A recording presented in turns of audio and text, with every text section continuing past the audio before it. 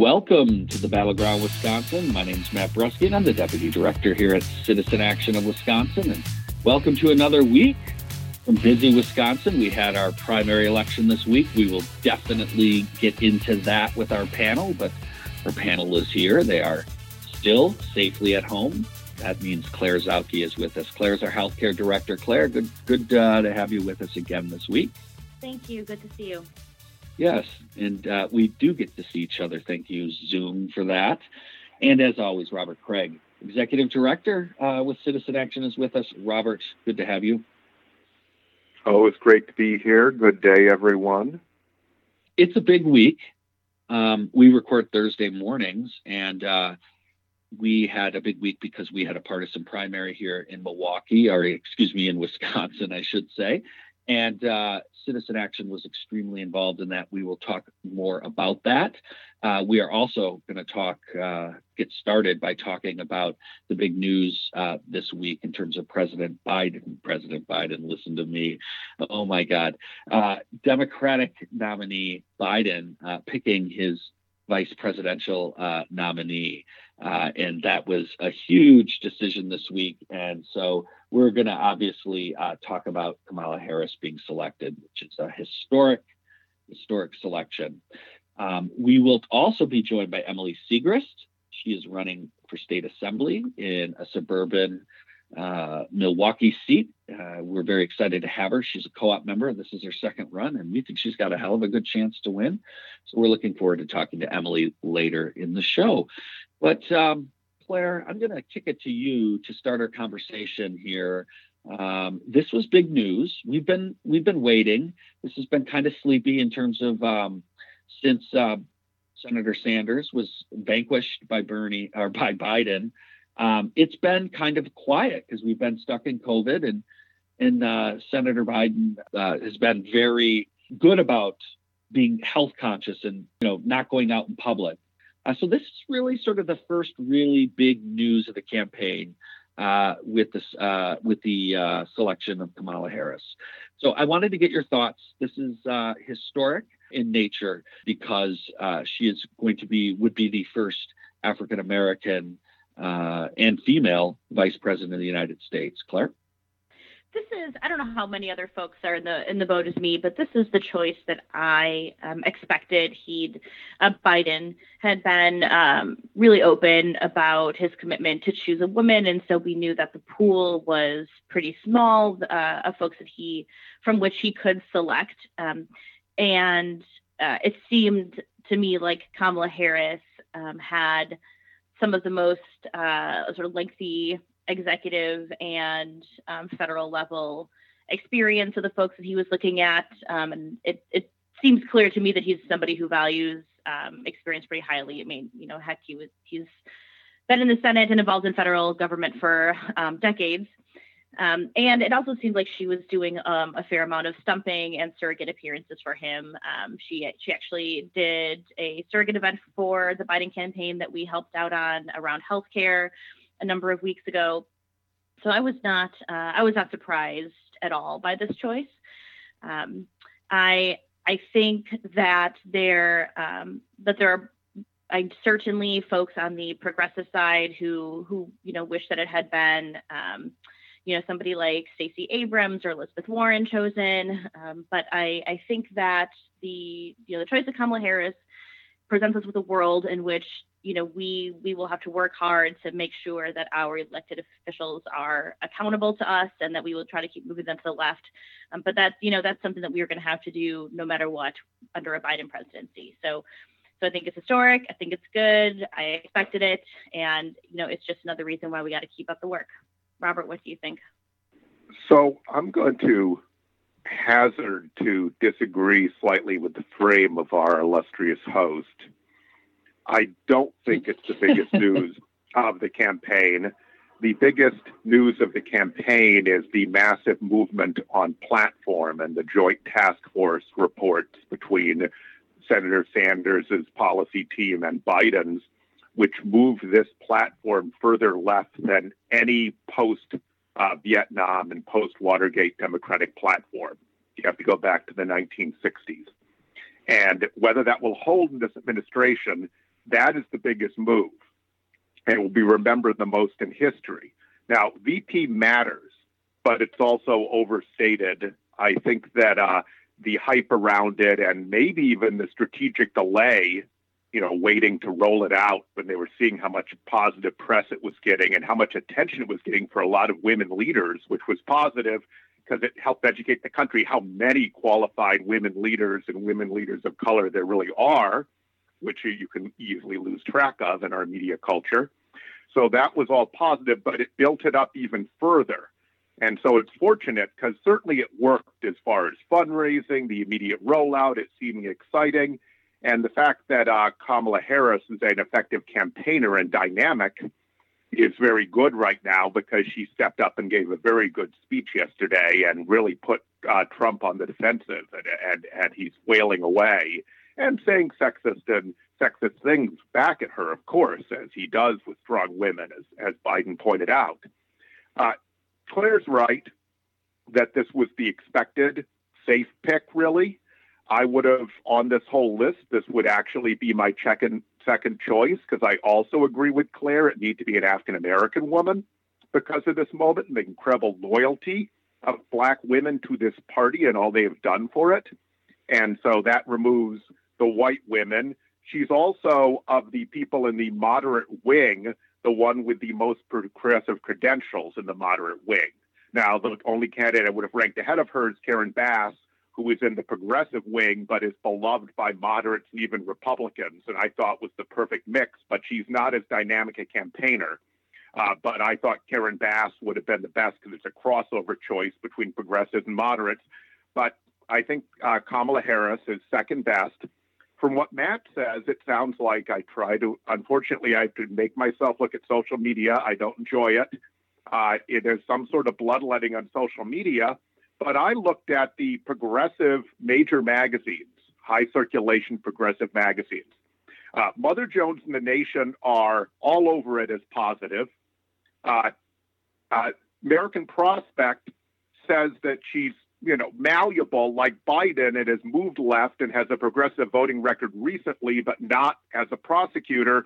Therefore, she is probably best case and a safe choice, and she will move if we can keep the climate progressive with progressives, which some leading progressive leaders who have had contact with her told me they think too about her. So she's movable, even if she's not totally with us in anything, but she has the fifth most progressive voting record in the U.S. Senate. And so she has moved left even before this election, but she wasn't before so much, which hence the malleability. In these times, which is the most progressive of the mass circulation progressive magazines, is more skeptical, but still says that she supports a lot of progressive positions and that she's highly malleable and does not have a connection. But when I went on the Jeff Sanos show, and that's where I learned about it because I was in meetings and it just happened 15 minutes ago, he and his callers, he's out of Boston, he's on the Milwaukee and Madison stations, I'm on his show every week, they were having a bloodletting like it was the end of the world. So there is that part of the left, but it's smaller than you think. And so I think that's huge. She's great on climate, by the way, huge on climate. So I just got to interrupt you. First of all, I'd never suggested there was a bloodletting going on. There certainly has been, and I think, people have expressed questions around progressivity, and there were certainly some folks, as you had mentioned, who had hoped for some other candidates. I do think this is bigger than whatever perceived platform Joe Biden has signed on to. I think we all know that stuff is just what people talk about, but this is huge. This has been big news. It's massive public news. I think it's also very critical to motivate, folks in our Democratic Party and base that we need to make sure get out and vote. And I think she energizes some folks that Biden doesn't, even if she is not as progressive as some of the other choices. But I do hear you, Robert. I'm not trying to say that Biden sort of tacking to the left isn't important. I just don't know that that's necessarily how he'll actually govern. I do think it is a big deal that she was selected. And I do think it's the biggest news, but I hear what you're saying. Claire, I wanted to give you one final opportunity before we go to break. I guess my last thought is that I think Kamala plays well on the small screen. I think she is, and maybe it's all the time she spent as a lawyer, right? But she's really engaging on the small screen. And so much of this campaign is going to play out over the small screen. It's going to play out over Zoom calls. It's going to play out over television, on laptop screens, on smartphone screens. And she is really engaging, and she feels really natural. I just watched a YouTube video of her making South Indian food with Mindy Kaling, the South Indian comedian. And I was laughing. I was like, oh, I wish I were in this kitchen cooking potato curry with you. So I think that is also a positive for the Biden campaign, and I would not be surprised if is one of the reasons why they are excited to have her on the ticket. Yeah, I share it. I also think it actually speaks well of Biden, because there was all this much made somehow that her attacks on him are some big deal. But I just think this shows that he's smart, and I think he's also made a good match for him. It's a good pairing. So with that, though, our producer is letting us know we have got to go. We got to go to breaks. You're listening to the Battleground Wisconsin with Citizen Action. Welcome back to the Battleground Wisconsin. We were talking about the choice of Senator Harris, and Robert Craig has his hands up. He wants one more comment before we go on to talk about, we definitely want to talk about what happened in our partisan primaries this week. Robert. Look, I don't totally disagree with what you and Claire said at the end, but I got to clarify here whether Biden is really moving left or not, whether he has really taken on Franklin Delano Roosevelt and the New Deal as his model is extremely critical to the future of the country. Because if he governs like Clinton or Obama, not only is this party going to split up because progressives are bolting and there's going to be a bloodletting, but the problems of the country won't be resolved, which are immense, and that will probably make him a one-term president. So that is way more important, I'm sorry to say, than the VP candidate, unless the VP candidate was such a disastrous choice, say Schreiber with McGovern, that it damages the ticket. Most of them don't. They don't deliver states anymore like in the old days when LBJ could deliver Texas. But it matters at the margins, and it's very critical that we have a landslide here so we can take the Senate. Otherwise, you also can't govern. So I think it's extremely important, but I think it's the second most important thing. And the reason some progressives are so concerned is they're concerned that it's going to reflect appointments. And if the appointments are all from the moderate ring when it comes to the Treasury Secretary, the Health and Human Services Secretary, the economic team, then we're sunk because the Obama team, whatever you think of Barack's eloquence and the importance of the first black president, would be disastrous in this historical moment. All right. And with that, I want to switch the conversation to the primary that we just had this Tuesday. Some of the things that were most interesting about it is obviously this is one of the continuing our path to moving towards increasingly using the absentee ballot in the time of COVID. We had well over 500,000 COVID absentee ballots come back in what is, these are low turnout partisan primaries, but we're also seeing a move where a lot of more Democratic voters are using the absentee, where Republicans are showing up or being more open to showing up on election day. That was also borne out in the Marquette poll.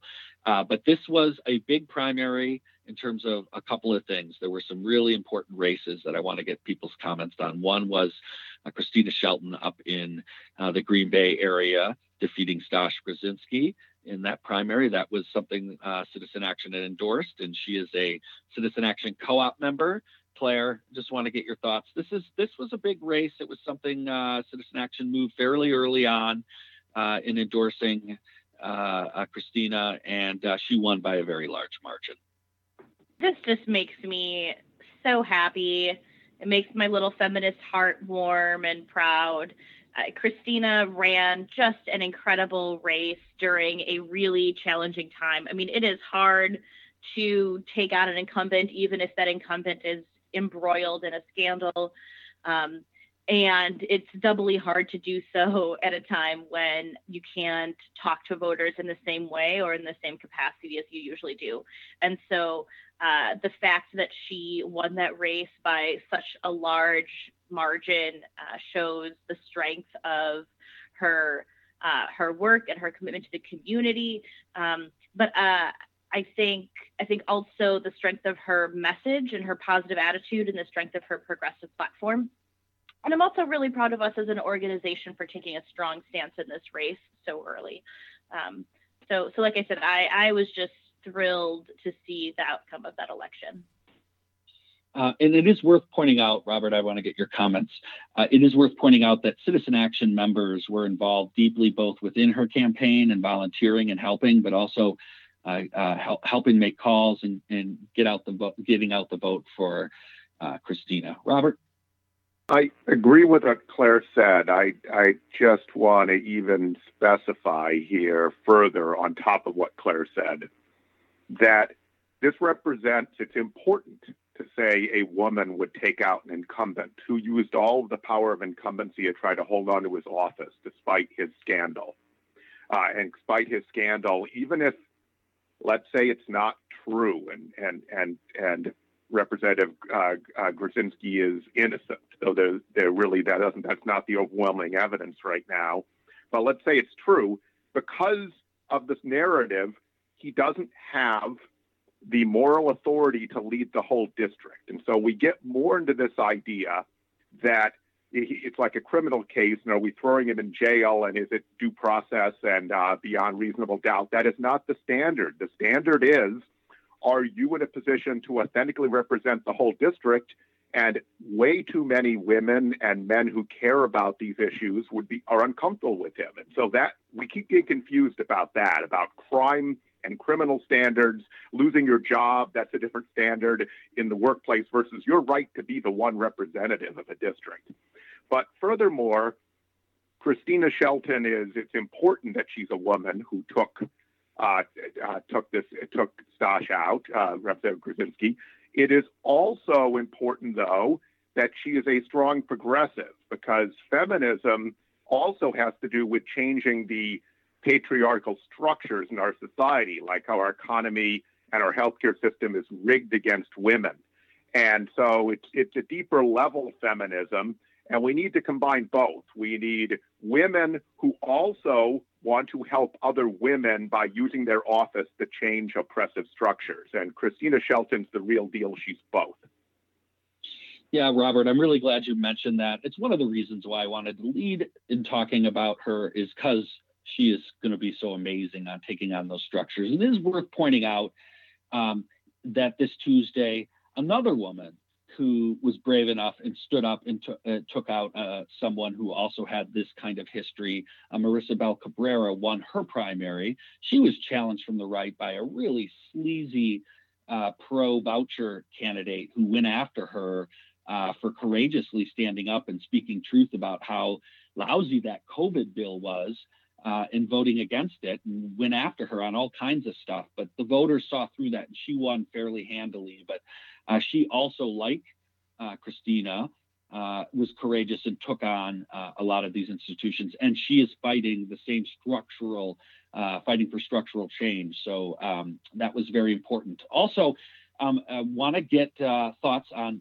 Supreme Moore Umukunde. We are so happy that Supreme could win. Supreme is just going to be a dynamite leader on climate, and climate with an equity lens, a racial equity lens, and making sure that we take full advantage of this opportunity to restructure our economy. Robert, I know I'm going to give you first on Supreme. I know you have very strong thoughts on Supreme. Just real quick, more generally, this also continues a progressive sweep in Democratic primaries, and that's partly what's moving moderates to the left. They ran more left in the presidential than ever before. Biden's moved even further left in the Joint Task Force Agreement and the platform, and is talking that way. And so this is one of the reasons, because the Democratic establishment is often, including at the national level with the House Democrats and Senate Democrats, tried to put their thumb on the scale and help moderates who are business friendly, who can raise money from big interests, to win these primaries. And they're very worried about what went on in St. Louis, what almost went on in Kentucky in that Senate primary, and probably should have. I think Mr. Booker should have won that race if he didn't get later start and all the early voting that was ahead of him.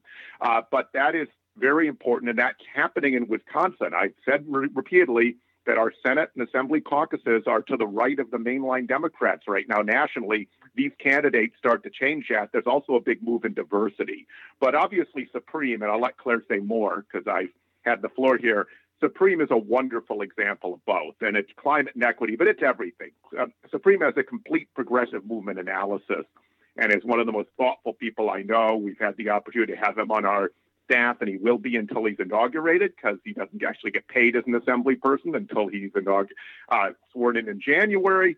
But he's just a wonderful addition. There are a number of other wonderful additions as well, and Marissa Bell Cabrera was retained. She was a wonderful addition from the past cycle. I agree with Robert. I don't have too much more to add. I've also had the pleasure of working with Supreme and know what a dedicated public servant he is, and that he is not somebody who's running for office because he wants a title or wants accolades. He genuinely wants to be in the community doing work to serve people and to make his district the best possible place it can be for its people to live. So I'm really excited for him, and I'm really excited about the opportunity to co-govern with him and to advance our shared policy priorities. It is also, before we go to break, and we're going to have to unfortunately butt up against the break here, worth pointing out that, Robert, you mentioned this, we're going to have one of the most diverse state legislatures next year in at least the state's history.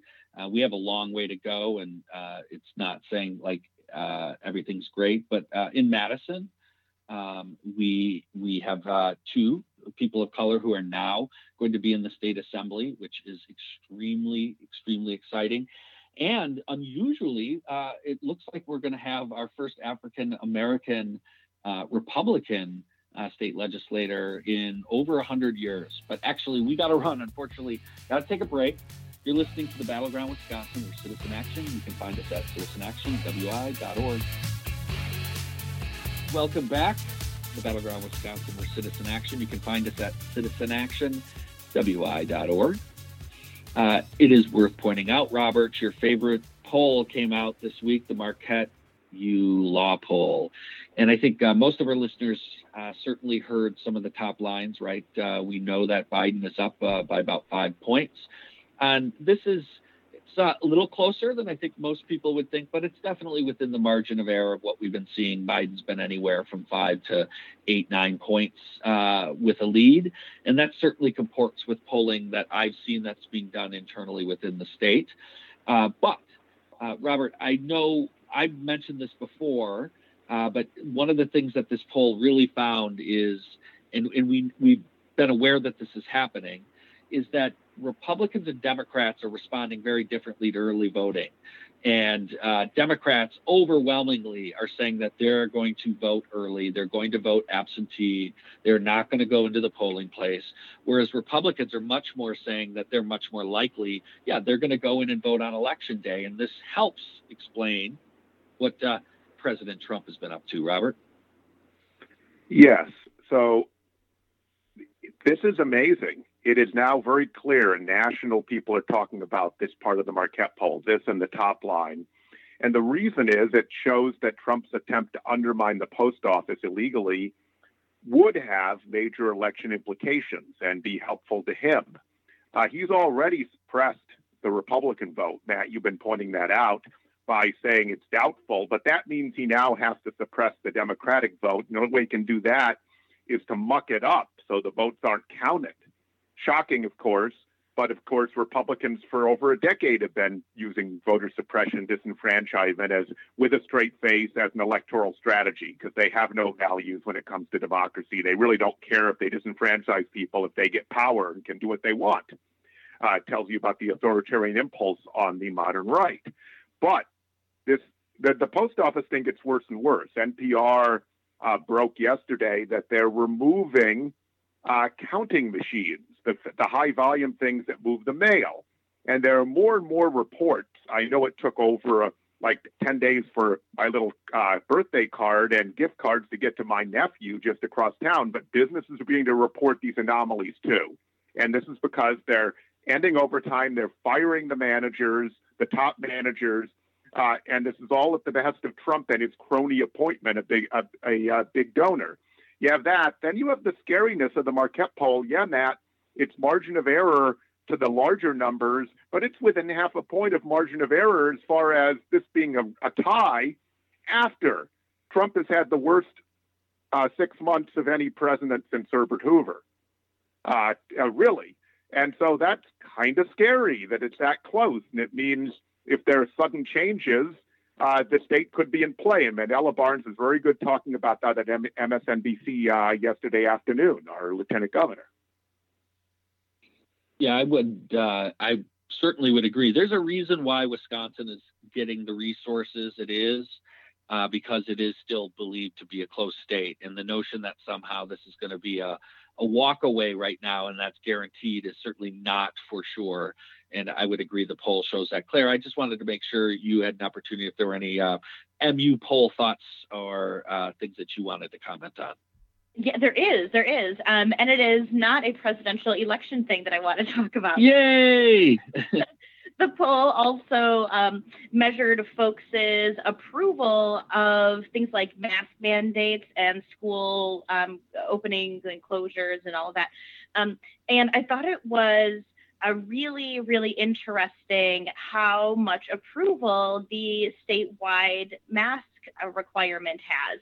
And the poll found that in the parts of the state that are not Milwaukee County, Madison, or the Fox cities, still 60% of people agree that masks should be required in all public places.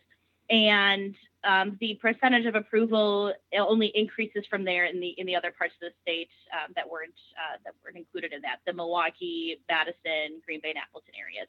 So I think that is really incredible progress from where we were a few months ago when people were rejecting the idea around wearing masks. I think it's starting to show that there is a culture around taking care of one another through the wearing of masks. And I think it's also worth noting that this poll was about a third Democrats, Republicans, and independents. And so to have 60% minimum of folks in the state say, we support this, I think shows that there is bipartisan agreement about this type of protection and taking care of each other, which makes me really happy. And it's also worth noting that Tony Evers' approval rating of how he's handling the pandemic is just heads and shoulders above where Donald Trump is. And that makes me really happy.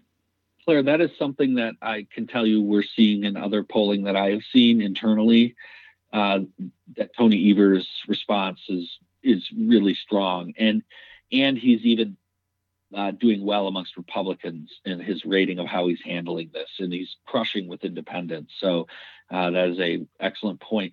I wanted to have you follow up on the schools, and then have you also talk about a report that just came out from WEAC this week and from Region 7, which is a part of WEAC, that looked at school district reopening. So tell us a little bit about what the poll found and where people are at, and then what's the latest on school reopenings, which is happening all over the state as we speak. Yeah, so the Marquette poll also measured people's opinion on how comfortable or uncomfortable they are letting students return to school in the fall, and then broke it down by party affiliation. And so unsurprisingly to many of us, I think the poll found that 74% of those surveyed who were Republicans were comfortable sending children back to school in the fall. 45% were of independents were comfortable, and only 18% of Democrats were comfortable. And I think this shows that, while we've come together on the idea of wearing masks to keep each other safe, we are absolutely not coming together yet on how to keep children safe during the pandemic. And my little sort of soapbox that I'm going to get on around this is that I'm really, really concerned that folks believe that kids are not susceptible to this virus because to date they have not been a hugely effective population. And I think this is sort of like I'm going to call it like an alternate causalities thing, right? So it's like people are conflating causation and correlation, right? So like kids have not been a hugely effective population, not because they're somehow immune, but because we haven't thrown them together in a group setting yet, because parents have taken a tremendous amount of care and responsibility for their children, and we haven't had them in schools because it's been summer break and we shut schools down in March and yada yada. So I'm really concerned that there is a tremendous amount of overconfidence in children's resilience. And I know we had a representative from a teachers union on a while back who said something similar. And so to that effect, WEAC, which is a statewide teachers union, put out a report around southeastern Wisconsin school districts rating their reopening plans on a number of criteria to say, here's how dangerous or risky it would be to send your children to school in this district. And they found that many of the districts, and unsurprisingly based on this poll, who are in more conservative parts of Milwaukee County and southeastern Wisconsin, all the way down to Kenosha and Kettle Moraine area, had really insufficient, subpar safety precautions for folks or for students and faculty coming back to work. And I could talk more about it, but I don't want to talk for just 10 minutes straight. So I'll give Robert an opportunity to speak. The problem we have is there's no clear guidance from the federal government. There isn't from state government either. So Tony Ever's done a lot of good things, but this is not one of them. There's no prevention of him giving guidelines and at all, or the DPI. And as a result, it's on each school district. And they don't have the capacity to know this with all the disinformation, the way they're run, the superintendents. And so this, just to clarify, this came from WEAC Region 7, which represents everything in the Milwaukee Metro and Southeast Wisconsin Metro, other than Milwaukee, but Milwaukee's included in the rating because they worked with MTEA. So you won't find this if you're up in Eau Claire and everything, but obviously maybe your area will do it too. But F's for a vast majority of these suburbs, your Cudahy's, your Franklin's, your Greendale's, as dangerous, your Kettle Moraine, your Oak Creek, your West Bend. You have C's for Kenosha, St. Francis, and then you have B's, mostly safe, for Milwaukee, Racine, South Milwaukee, and West Dallas. So a lot of F's, and some of these plans, because they've sent them over to me, folks from WEAC, are scary, like mask recommendations. We all know this Georgia district that opened early and had the scandalous picture of all the kids without masks put together, and the young lady who took the picture was suspended at first over that until it became a national story, that they've now had to close both high schools because they have COVID outbreaks. So we already know what happens. Claire's theoretical, what happens if you bring the kids together. We know. It's happening in Georgia right now. So will these school district leaders across the state in areas that are redder and therefore they're more likely to have an unsafe plan and listen to the president and Betsy DeVos, the completely unqualified billionaire health education secretary, whether they need to listen. They need to look at facts here because we already know what's happening. We're seeing it in Georgia. Well, what's happening now is we got to go to break. You're listening to the Battleground Wisconsin. We're Citizen Action. You can find us at citizenactionwi.org. Welcome back to the Battleground Wisconsin. Again, we're Citizen Action. You can find us at citizenactionwi.org. We are fortunate to have a guest. We've had a good run of guests week after week here, and our guest this week is Emily Siegrist. Emily is running for state assembly in the suburban Milwaukee area. Emily, thank you so much for joining us. Thanks for having me, you guys. So, Emily, you're not just running for state assembly, you're also a Citizen Action co-op member, and we really appreciate that. But tell our listeners who may know a little less about you, a little bit more about you, your race, and why it's so important. And now is one of the potential seats we could have a change in the state assembly. Yeah, yikes. Yeah. So thanks for having me on. I ran in 2018. Definitely was a grassroots campaign. Matt can attest to this because he helped me do doors. We were lucky, fortunate enough that we pulled 46%. And considering this district, it's pretty gerrymandered. I have 4 counties: Waukesha, Washington, Ozaukee, and Milwaukee. So it's a pretty crazy district when you think this is just an assembly district, right? And just background, military vet. I'm a nurse educator. I currently teach nursing students, and I have 2 kids, which I'm sure you're going to hear, a 6-year-old and a 3-year-old. Right away, I knew I was going to run again and hired Jenny Fisher, who's my campaign manager, January of 2019. And we've just been hit the ground running. We worked on the campaign plan, redid that, started working just having fundraisers, and we knew that the seat could be flippable. Amongst with COVID and everything, it's definitely made things a little more interesting. But, with the primary results, it was obviously a low voter turnout, but at the end of the day, I still was able to win against Dan Knodel, my opponent. And that's really exciting and also kind of terrifying for me because this is definitely a flippable seat. And we've just been working hard with voter contacts since it's with COVID. We've been doing virtual phone banking. We've been doing postcards. We sent 10,000 postcards out to our district. And we've been dropping like crazy. So, with those things, we've just been working really hard trying to flip this seat. And most of we're up against supermajority, and we want to make sure we're protecting that. And so this is a seat where, we need to put a lot of effort into it so we can protect that. So, Emily, there's a lot of talk, and we've all been part of generating it, about how the Milwaukee suburbs are changing. They're traditionally very red, 20 points more red than the Chicago suburbs. In fact, the reddest in the whole north part of the country. And that's changing. And the Republican Party blamed it for Walker losing, that there was a shift in votes away from him. And we're seeing other indications that this continues, that Trump has made this even worse and accelerated it. So you talk a little bit. I mean, we think that a whole ton of the possible pickups in this state are now in the Milwaukee suburbs, which is not usual. That's usually the red Walker Voss base, and that is gradually changing. There's still going to be a lot of red people from there, but it's becoming more purple. So can you speak to that?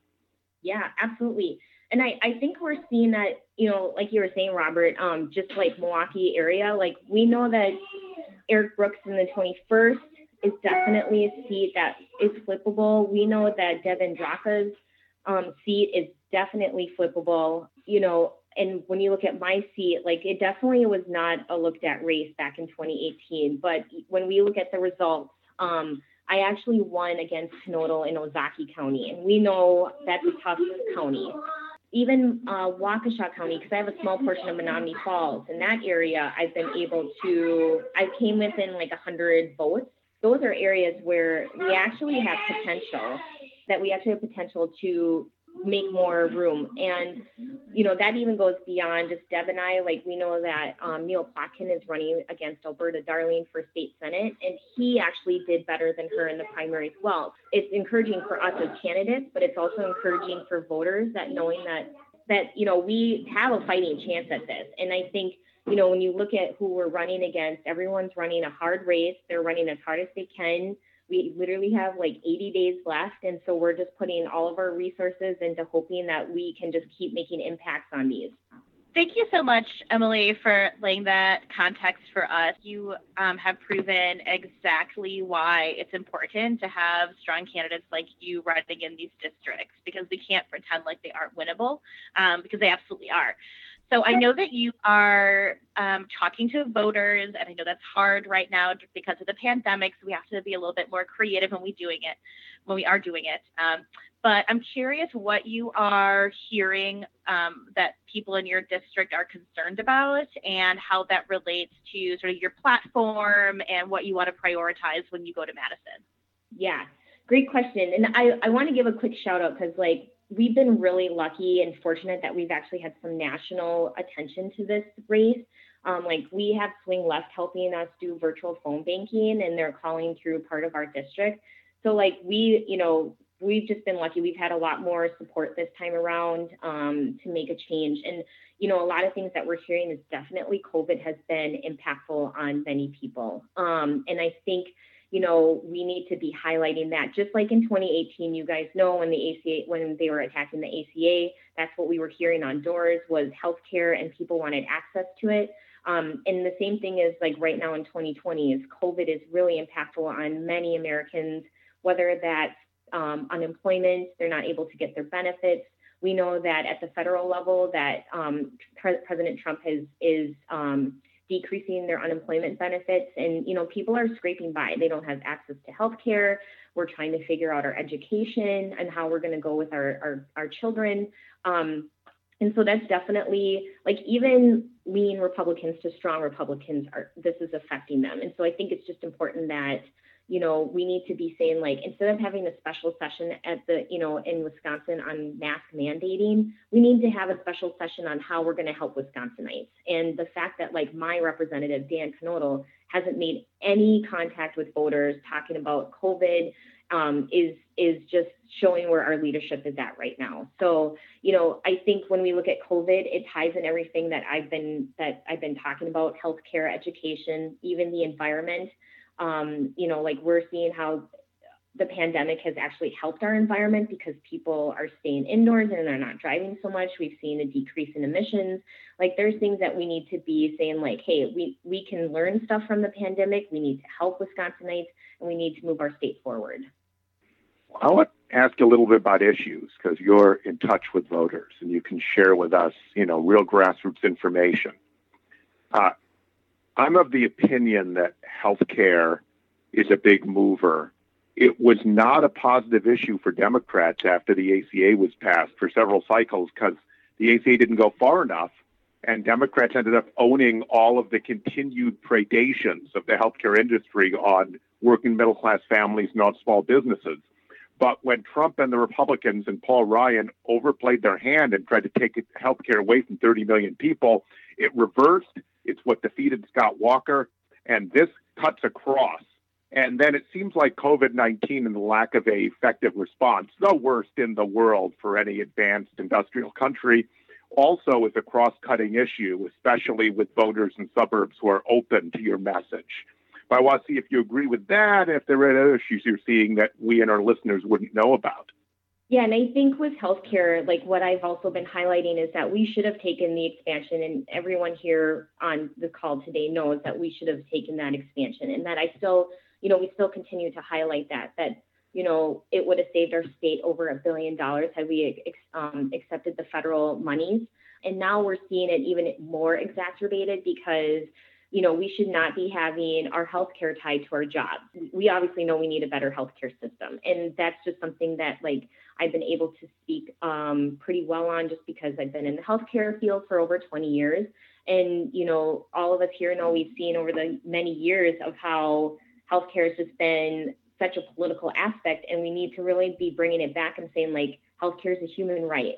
Everyone deserves access to good quality healthcare. And whether that is for medical or dental, vision, mental health, all of those things need to be encompassed, and we need to be talking about that more and just saying we saw how the ACA was affected by people, and now we've seen how COVID has affected people with healthcare. And so, those are things that are really important to our voters. And I want to keep reiterating that, the person that's representing us now has not done anything for them. So before we go, and we really appreciate you taking the time, can you let our listeners know you have an important fundraiser coming up this weekend and how they can get involved and help you? Yes. So we've definitely had to think outside the box for fundraisers. A couple of weeks ago, we had Kayak with the Candidate. So we were kayaking. People were able to donate for that. And then on Sunday, we have Cycling with the Candidate. And so we're meeting at Brown Deer Park. The information is on my Facebook page, Emily Seegers for Wisconsin. It's from 2 to 4. It's really easy. We're just riding 5 miles up to a local brewery. We're all going to grab a beer and then we'll ride back. So it's 10 miles round trip. So please check us out. We need a lot of financial assistance. Like I said, this is a flippable seat. We're definitely going to be targeted, like from our side and also probably from the Republican side. So, even if you can't make it out for our event, we would greatly appreciate any financial assistance that people can do. I know it's tough during this time, but, we're working hard to flip this seat. So I appreciate everyone's support. Well, thank you so much, Emily, for joining us and, of course, for running and leading. We really appreciate it. Thank you much. Thanks, everyone. And with that, we have one final message from Robert before we go. Robert? Okay, shameless plug. My best friend from UW-Madison, John Gastel, is out with a new book called Gray Matters, and it's about the stealing of an election through technology. So it's on Amazon. So if you want to need some more summer reading, Gray Matters, look at by John Gastel. And with that, we have to wrap up this Battleground Wisconsin. Again, we're Citizen Action. You can find us at citizenactionwi.org. We want to thank Emily Siegrist for joining us, and we'll see you next week at the Battleground Wisconsin.